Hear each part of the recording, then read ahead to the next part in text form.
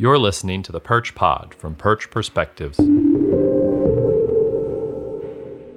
Hello, listeners, and welcome to an emergency episode of the Perch Pod. As usual, I'm your host. I'm Jacob Shapiro. I'm also the founder and chief strategist of Perch Perspectives. Joining me to make sense of the Russian invasion of Ukraine is cousin Marco Papich, the partner and chief strategist of Clock Tower Group.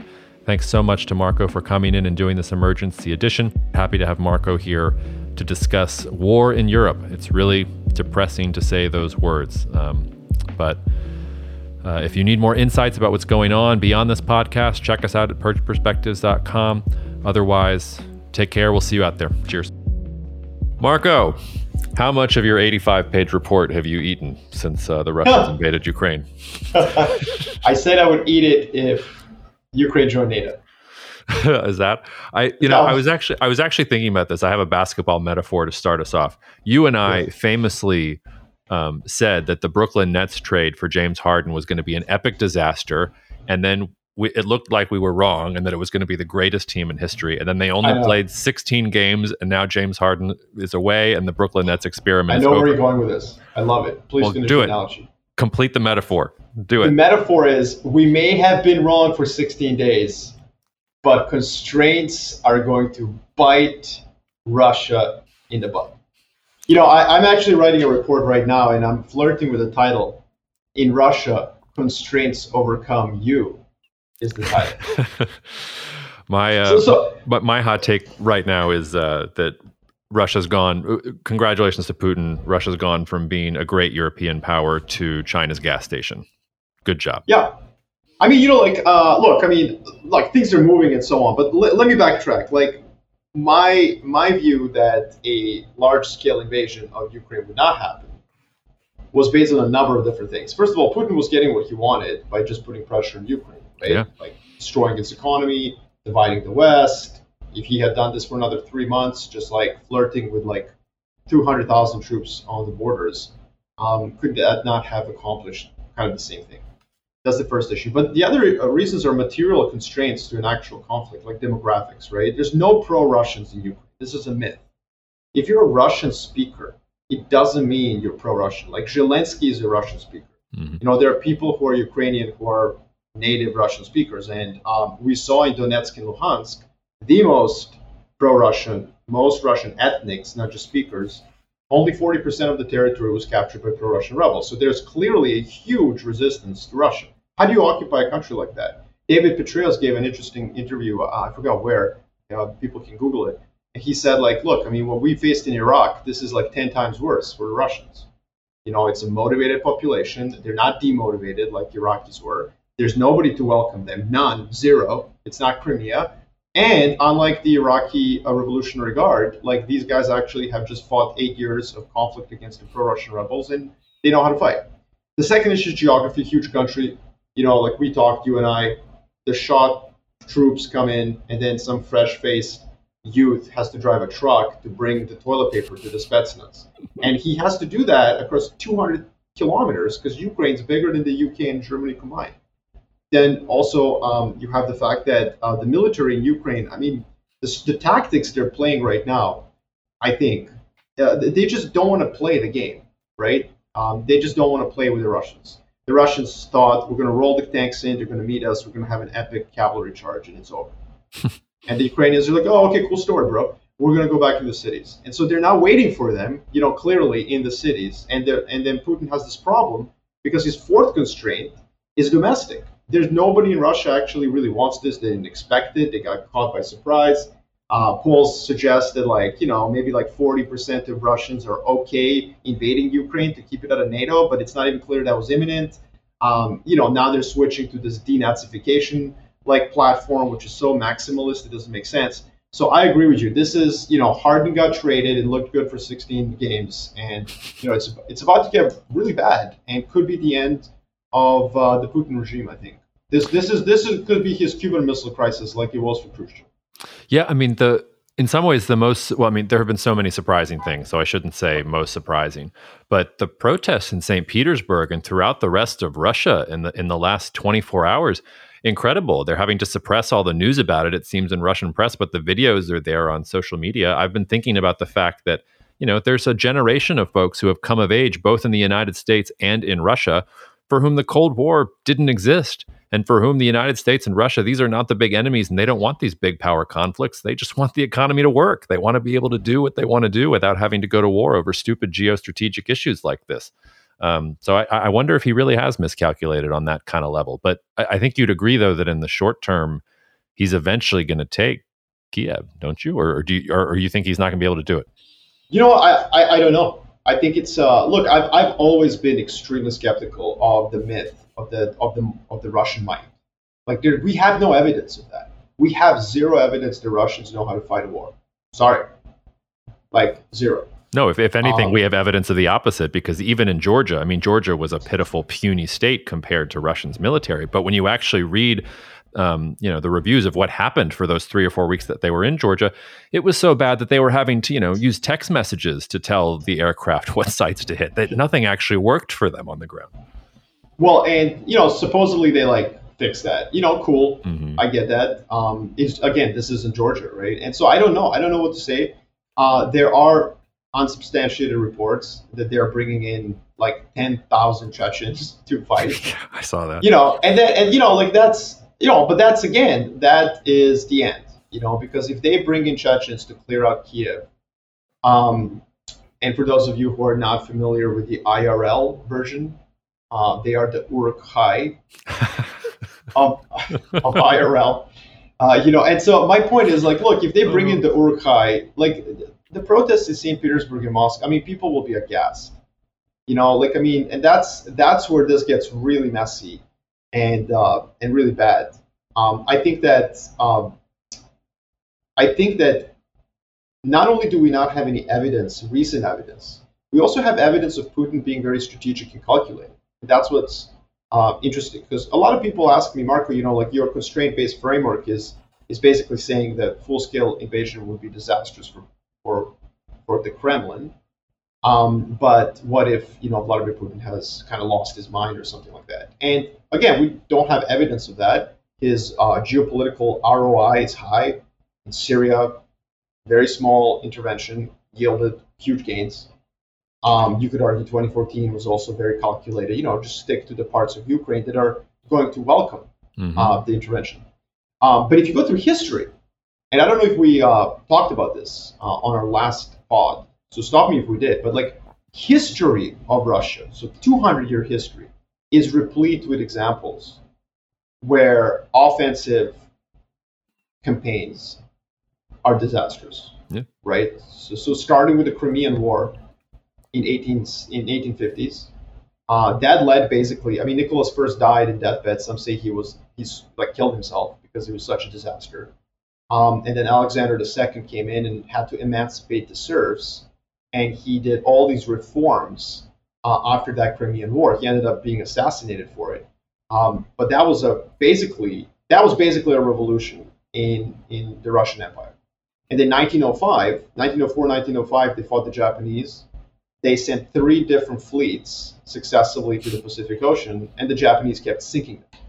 And then there was such a shock domestically that a rising Asian power just beat the crap out of their 3 fleets, that there was a revolution in Russia in 1905, which was kind of like the first dress rehearsal for the Bolshevik Revolution. And Nicholas II had to give Duma powers in 1905 as a consequence of that. Then, of course, 1916, Vladimir Lenin's case for the Bolshevik Revolution, there were many cases, but one of them was that he revealed through these secret documents that Russia was promised by the UK and France that they would get territories in Poland and sort of the Austro-Hungarian Empire if they joined the fight.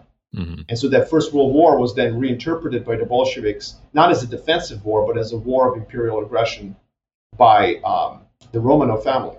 And that led to the Bolshevik Revolution, of course. The 1980s, you have Afghanistan, where obviously that contributed to the fall of the Soviet Union because of the angst of all the people who were dying. And by the way, most people, not most, but there was a larger percent of people from Belarus and Ukraine who were conscripted for that war. That led to a lot of resentment in places like Minsk and Kiev. And then finally, in the 1990s, the Chechen War, the first Chechen War, was basically the reason Yeltsin collapsed and Putin came in. So the same advantages that Russia has on defense, huge territory where it can always withdraw, it also plays really poorly for them on offense. They have to support these huge supply lines, and their soldiers have to fight in regions that are so far away from the daily life of someone in Omsk or Novgorod or Moscow or St. Petersburg that invariably the population of Russia is kind of isolationist and gets really mad. Anyway, sorry for that history soliloquy, but I think that this is something that, like, I'm very surprised Putin hasn't thought through. Well, I think that's what I'll ask you then, because I mean, I think they're actually probably going to be able to handle. Well, I don't want to say that. They're probably going to get to Kiev. They're probably going to put mission accomplished on a banner, and then the insurgency is going to begin, and it's going to be absolutely horrible for them. I agree with all that, but the thing I still can't get my head around is why. Why did Putin do this? Like you said, like, we have all evidence that he's a pretty good strategic thinker. He was getting most of everything he wanted anyway. I mean, I guess the one thing we could say, and I've been getting the same kind of stuff as you have, people sending me, oh, he's got an autoimmune disorder, he's going to be dead in 2 years, he cares about his legacy, this, that, and the other thing. I guess it's possible, but he's built an entire career on not doing that, on always doing the smart thing. And I just don't get what he's seen. I guess you could make the argument that he knew that the West wasn't going to lift a finger over Ukraine, and he thought that he'd been able to insulate the Russian economy from the sanctions that were going to come, that he just decided to take Ukraine. But that seems like a really short-sighted point of view from somebody who's been fairly long-term oriented his entire political career. Well, so first, it's not clear that they are going to occupy all of Ukraine. My number one war scenario, so I was 50-50. I was in the 50-50 camp. Mm-hmm. And of the 50% of probability to invade, my number one scenario was the Georgia scenario. And the reason that I flagged that to clients and investors that I speak to as a really risky scenario is that in the initial stages of a 2008 Georgia scenario, that one is indistinguishable from a full occupation. Just like in Georgia, we didn't know. The tanks were outside of Tbilisi at one point. So that's why I think it's still premature to say that we now know it's an occupation of Ukraine. Because, it could be a flex where Russia showcases its awesome power to Ukraine, to the West, to other denizens of the former Soviet Union sphere, and then just pulls back to what it actually wants. Yeah, except it failed to do that. I mean, they still haven't even knocked out the Ukrainian Air Force. We got these things about the ghost of Kiev running around shooting down MiGs kind of at will. It's unbelievable. So and that's the danger, right? That failure that forces them to be like, okay, now we are good. So I agree with that. But I think, there's a way out of this, and the way out of this is pretty simple.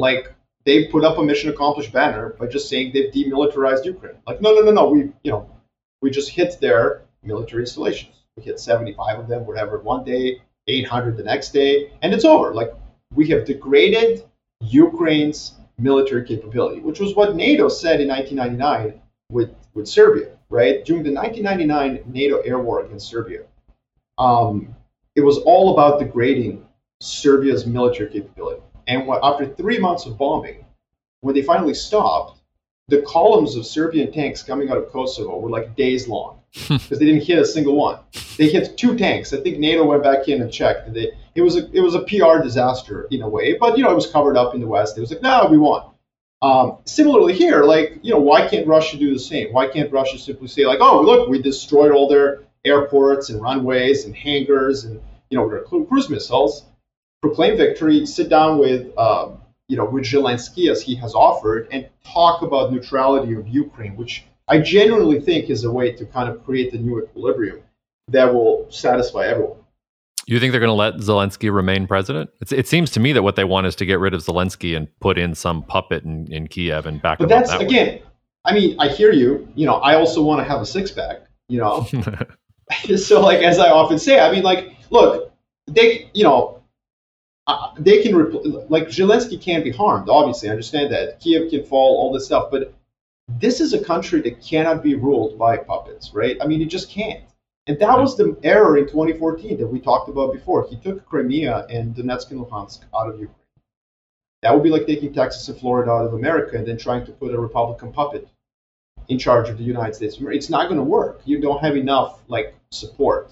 So I think that whole denazification and the whole theme of like regime change, just how does it happen, Jacob? Like you would have to permanently occupy this country with 200,000, 300,000 troops. More than that. More than that. I mean, and I don't, so I think the only off ramp I see here, well, there's two off ramps really. One is like regime change in Russia, like surprise regime change. The other one is like, that they just proclaim victory, say they degraded, Ukraine's military capacity, and then they tell Zelensky, like, look, we're going to send in the Chechens unless you sign neutrality. Like, can we have a deal on that front? And that's how I can see this end. Yeah, but just to push back a little, I hear what you're saying, but I still don't understand then why Putin did it this way, because just putting up a mission accomplished banner and saying you've degraded the Ukrainian military, I mean, is that really worth the economic damage, both the short term and long term, this is going to do to Russia? They had made some progress here in the last 8 years, diversifying their economy and trying to actually modernize and not just being the Slavic Saudi Arabia. That's all gone now. And it's not like the West is just going to rescind the sanctions because now Putin wants to negotiate. They just saw what Putin's quote unquote negotiating looked like. So that's, the problem with what you're saying is you and I are trying to like imbue rationality into a policymaker who has miscalculated their material constraints. Now, to explain, like in the book I wrote and in like the framework I created, I always call it a framework. Like it's not a foolproof method. You're going to be wrong. You're going to be wrong because you describe material constraints that policymakers face, and we just did it, right? Demographics, geography, military, history, blah, blah. And then you assume policymakers are going to be forced to follow those. But if they don't, it's okay. You were wrong initially. Like Harden did go to the Nets and they did win 16 games. But then, as I said, in Russia, constraints overcome you. Like those constraints start biting. And so there's no way for you and me to really explain why he did it. He made a mistake. He miscalculated. He thought the constraints were. Maybe he's surrounded by sycophants. Who knows what explains this act?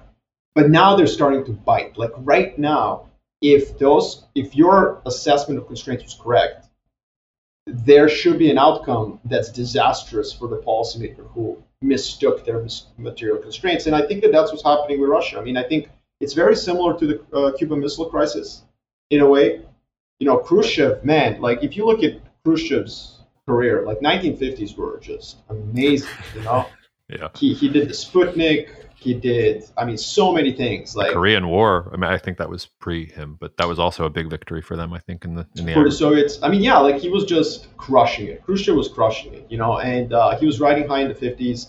American intelligence community was penning these documents about how Russia was going to overtake U.S.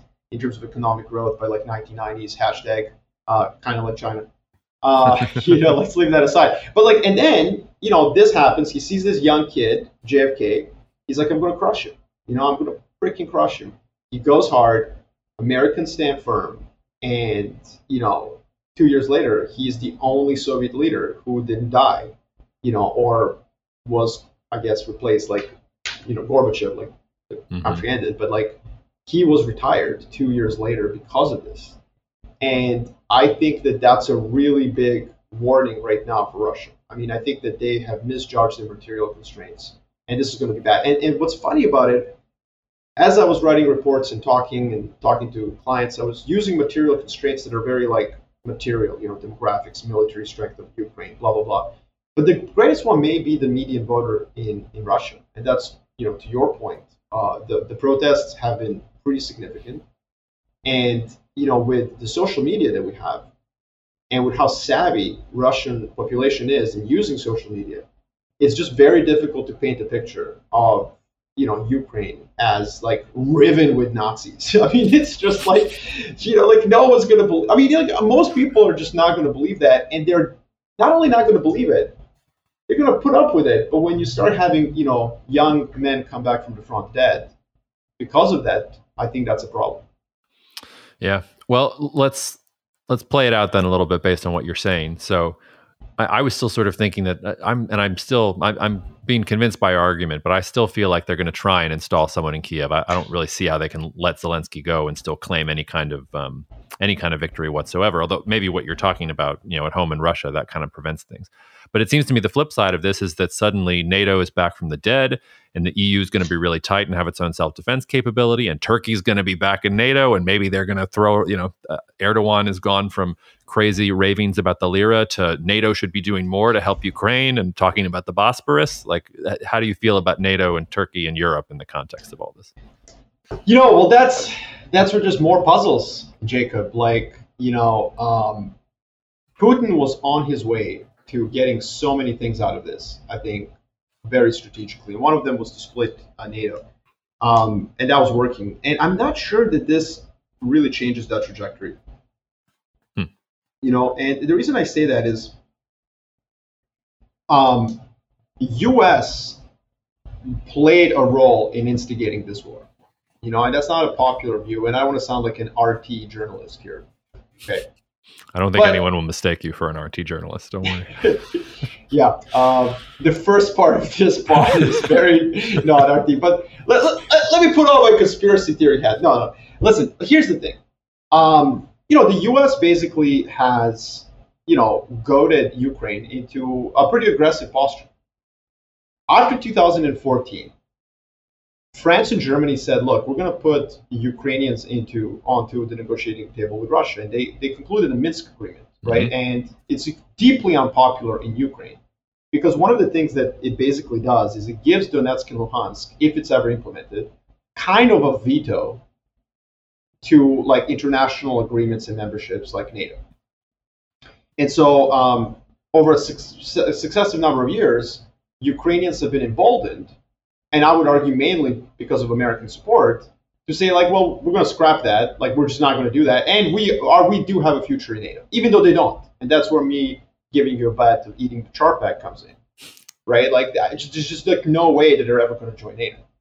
And so what's happened over the last couple of months is that America has continued to support, like Kiev's NATO ambitions, has forwarded, offensive, I would argue, weaponry that they call defensive. Mm-hmm. And that has emboldened Kiev to take a very, very hard stance. And now that we have this situation, Europe is paying for it.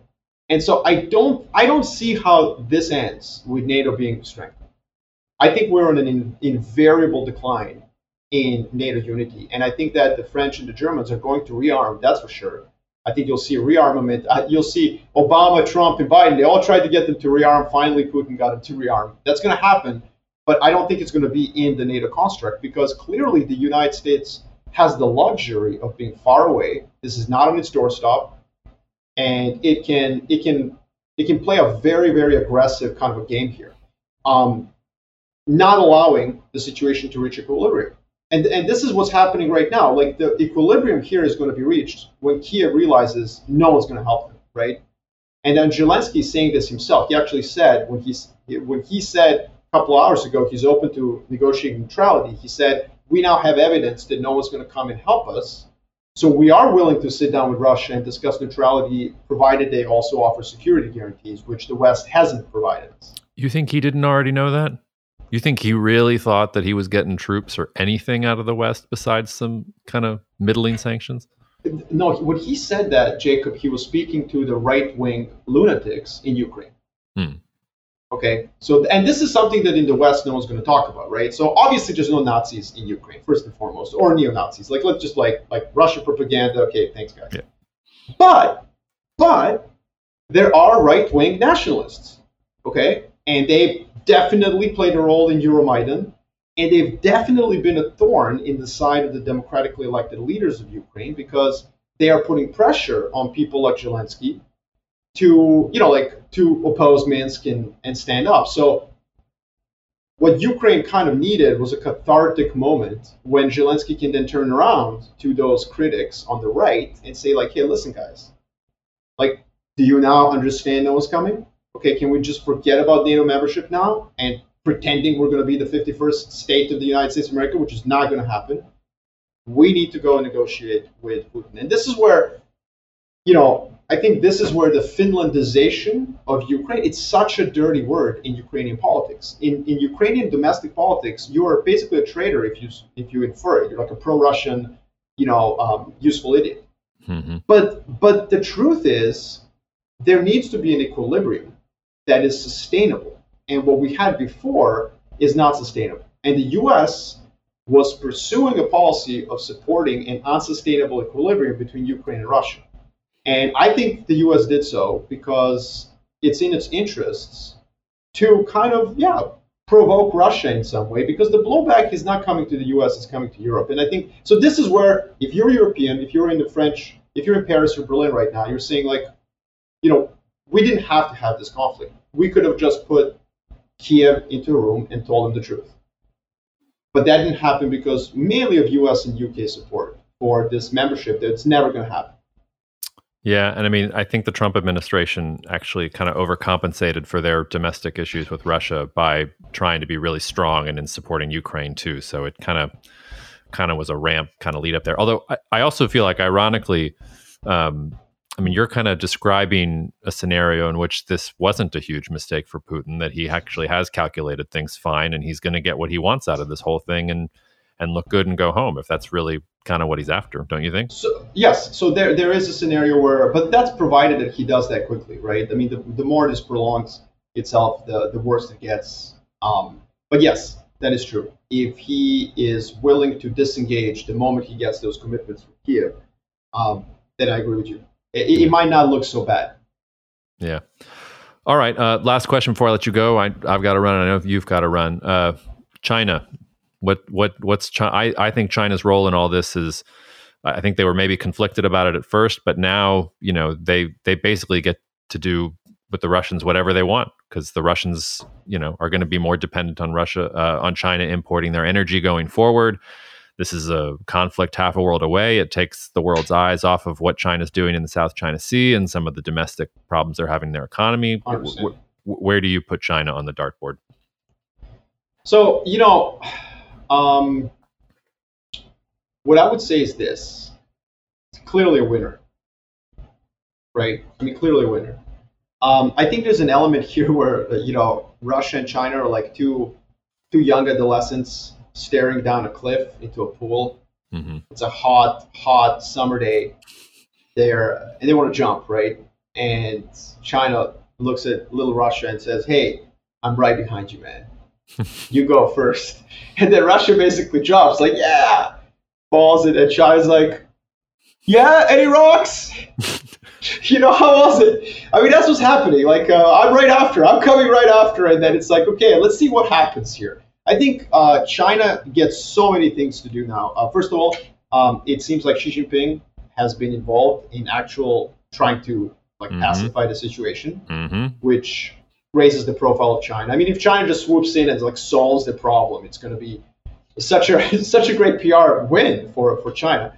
Second, as you pointed out, Russia now has to sell whatever it can to China.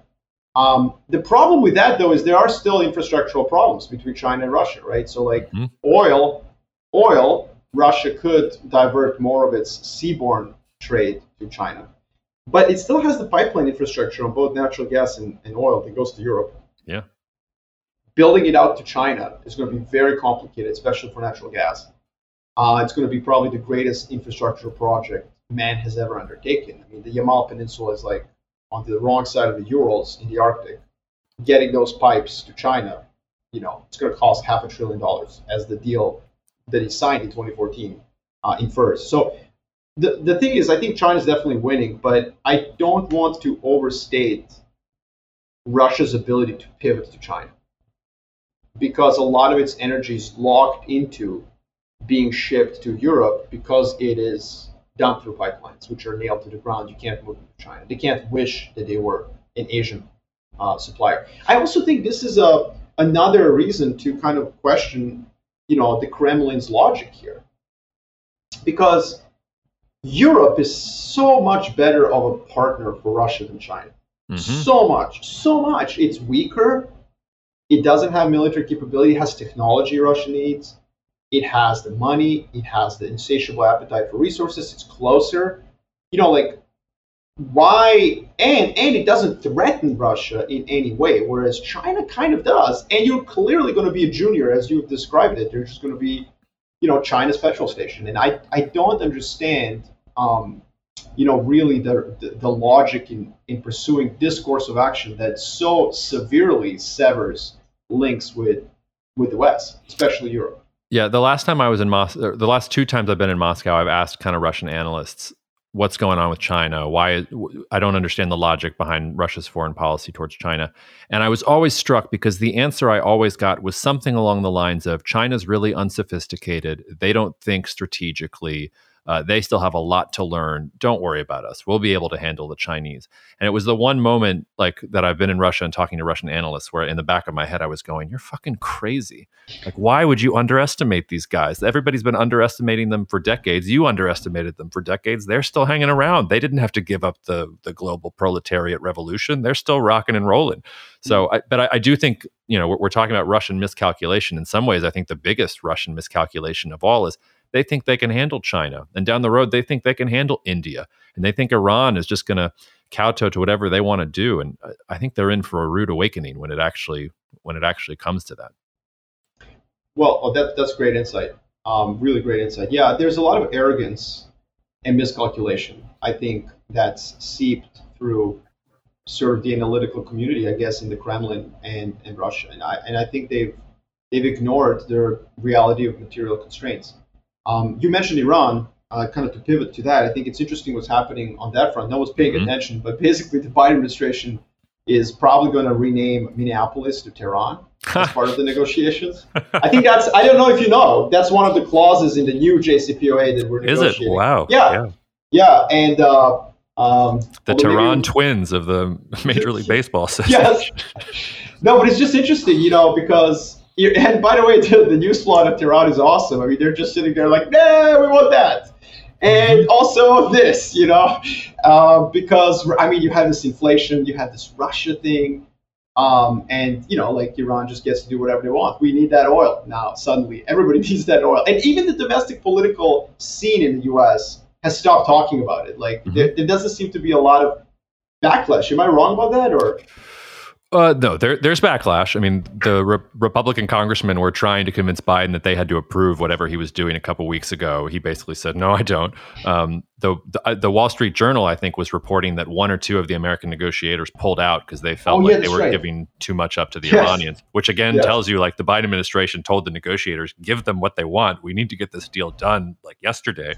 And I mean, everybody from the Washington Post, the Wall Street Journal, the headlines are all the same right now. It's like a deal is imminent. So if everybody from the left to the right is saying a deal is imminent, I'm pretty sure it is. I think the last thing I saw was that the chief Iranian negotiator flew home to Tehran, the real Tehran, not the one in Minnesota, on Wednesday for like some last minute deliberations there with the Iranian government. But I would assume this is happening real fast. And that's, that could really change the entire Middle East. Could change Central Asia, the Caucasus. If like Iran is back from pariah state and is actually going to kind of live up to all of the resources that it has, like the world gets a lot more interesting with Iran not on the sidelines.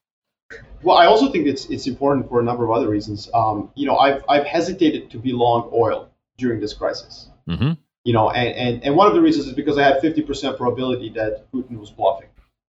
And I worried about the downside risk to oil in a world where there's more supply coming because of Iran and because of the Fed's tightening. I've preferred wheat and gold. So those were my two hedges for Ukraine. And that's worked out. And I continue to be cautious about oil given this Iran and just the Fed. But it's interesting though, because one of the reasons, in the book, when I wrote Geopolitical Alpha, like I start the book by saying like, look, if you think that what I do for a living is tell people what happens after a war, then forget it. You need to read like 4 pages of this book, because there's this table in this book where I say like it's almost always a good time to buy when there's a conflict, right? That's just, we know that through history. And one way in which that may not be the case though is that when the macro context is so inflationary and you have something like this happen, if it really drags itself out, I could see Russia imposing a self-embargo. On a lot of things. I mean, starting with palladium, which they produce 47% of, They have about $550 billion worth of FX reserves. Like 6 months embargo on palladium is $3 billion. They don't care. And that's just palladium. I mean, you can go down the list. There's like nickel, there's obviously wheat, but oil and natural gas. And honestly, they could stop exporting oil for about 6 months. It would be maybe $30 to $40 billion. Again, they could actually overcome that given their ample reserves and given their huge current account surplus. So that would be a cherry on top of a very inflationary Sunday right now for the macro context that we're in. And the one conflict on my table in the book that did produce sustainable drawdowns over the period of the next year and a half was the Yom Kippur War in '73, which was a very similar setup. And I guess that's the danger for the markets right now. And I see the markets obviously rallying 2 days strongly. Yesterday, February 24th, we finished with NASDAQ up 3%. And, I get it, but I also think it's premature. Not just because of this macro context and inflation and the Fed, but also like what happens if we're not done here. As you said, you have a view they're going to go after Zelensky, and what I'm worried about is like what if one of the Russian Sukhois just accidentally goes into Polish airspace and the Poles shoot it down. Yep. It's just I think there's just way too much premature buy and dip view. Yeah. Flip side, what if one of their quote unquote precision guided munitions hits a major pipeline and they get the self embargo just because of their own incompetence? Like that can also happen. I'm with you. I mean, gold and wheat also, CI, that's those have been big topics there. Apparently nickel and aluminum should have been the ones that we were going after. But I think those panics, that's about macro stuff happening with China and Indonesia and all that other stuff. This is also one of those moments where you probably felt this as well. Like everybody and their mom has texted me in the last 2 days asking about geopolitics. And I'm like, there's some interesting stuff here. We could talk about the Russia stuff, but there's a lot of other stuff happening behind the scenes. And if you're trying to understand how markets are moving, like this knee jerk thing, there's a lot of other stuff kind of going on that you need to understand if you want to play. Look, markets were correcting in January, not because of Ukraine, Russia. They were correcting because the 10-year was going up. They were correcting because of this outflows out of the U.S. And so that's why I would fade the tech rally in the U.S. right now. The tech rally in the U.S. makes no sense because if this really does dissipate as a risk, then the 10-year is going to continue on its trajectory of higher yields, which will be bad for tech. In fact, the only reason you should be buying tech, honestly, is if you think things are going to get worse in Ukraine and Russia. Not because they're getting better. That's the irony. But even on that front, the 10-year yield is reacting the way oil prices did in 2014. And let me explain. 2014, you have Islamic State rampaging through Iraq. Yeah. You've got Russia annexing Crimea, and oil prices collapse. And throughout 2014, from January to May, oil prices were flat, despite all these risks. And I remember I was bullish oil at the beginning of 2014. And then, boom, Islamic State takes over Mosul. Boom, there's Crimean annexation. And you're just like, wait, oil is not rallying. Oh, my God. That's when you're like, uh-oh. Yeah. And then you change your view because those were hints to you that you were in a profoundly bearish macro environment in 2014. Similarly today, the fact that the 10-year hasn't budged and there's potential World War III, man, we're in a profoundly bearish bond environment. And I just don't see how NASDAQ is going to do well with the 10-year ending this year, let's say at 3%. Yeah. Because, all this war, and we're at 1.9. Right now, we're 1.991. We're close to breaking to 2% again, despite everything that's going on. And that is a premier geopolitical safe haven asset, and it hasn't acted like it. Yeah. And I think that's something we need to note from here. Yeah. All right. What else should I have asked you that I didn't, Marco, or did we cover it? I think we covered everything. I think we should have done some over-unders. Okay, let's do an over-under. I have one on top of my head. Okay, right. So let's say that the Kremlin doesn't pursue the logical, I think, proclaiming victory quickly, getting Zelensky at a table, getting that neutrality, and then just bouncing. Let's say this goes really bad. Let's say we have 5,000 to 10,000 dead Russian troops. I'm going to set the line at 12 months for Putin. Over under. I'm being aggressive. 12 months. On purpose. I'm being aggressive on purpose because I'm going to take the under. I know what you're going, but hold on. I need you to clarify the scenario. So wait, the variable is 10,000 Russian dead troops if Putin lasts 12 months? Yes. I think that depends. I think that depends entirely on if he loses 10,000, but he gets to Kiev and he replaces Zelensky over 12 months. Okay. If he loses 10,000 and we're still talking about the ghost of Kiev and we're still talking about, Ukrainian helicopters still in the air, probably less, right? But it kind of depends what they actually accomplish. But yeah, give me the under. Just for the sake of it, I'm going to take the under. I think history is really clear. I think that's where kind of my confidence is, and I think that we've seen policymakers before go over their constraints. You've seen that happen before, and it always ends in disaster. The only way it doesn't end in disaster is because you didn't do a good job as an analyst, in this case me, of identifying those material constraints. Mm-hmm. I mean, the one thing that cuts against that is that, what's the alternative to Putin? I don't think people are going to go for chaos. I don't think Navalny's coming out of the bullpen like saving the day. Like he's really neutered anybody else who would replace him. But every example I gave you from history didn't involve an alternative other than the Bolsheviks. Other than the Bolshevik Revolution in 17, every single other was an insider move. Mm-hmm. And many of them didn't involve any sort of violent actions. They just involved hey, okay, you kind of messed up. Sorry, we're going to go with someone else. And that's what I think that there's been some really weird, strange stuff coming out of Russia. Yeah.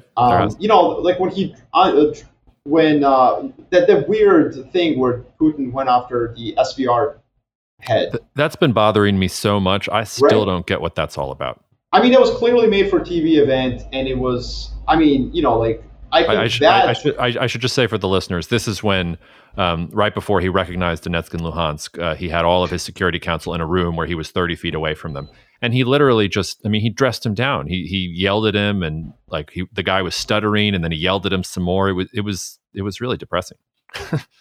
Yes, and this is the head of the SVR, which is the Foreign Intelligence Agency, and what was interesting to me about that is that it was either organic and it really did happen that way, or if it was made for TV, it was meant just so that people like you and I don't think there's anything anybody in there that can challenge him. And I just, I don't think that's the case. I think Russia is a sophisticated enough of a political system that, if this doesn't go well, I do think that there could be alternatives. And that would be interesting because I'll tell you this.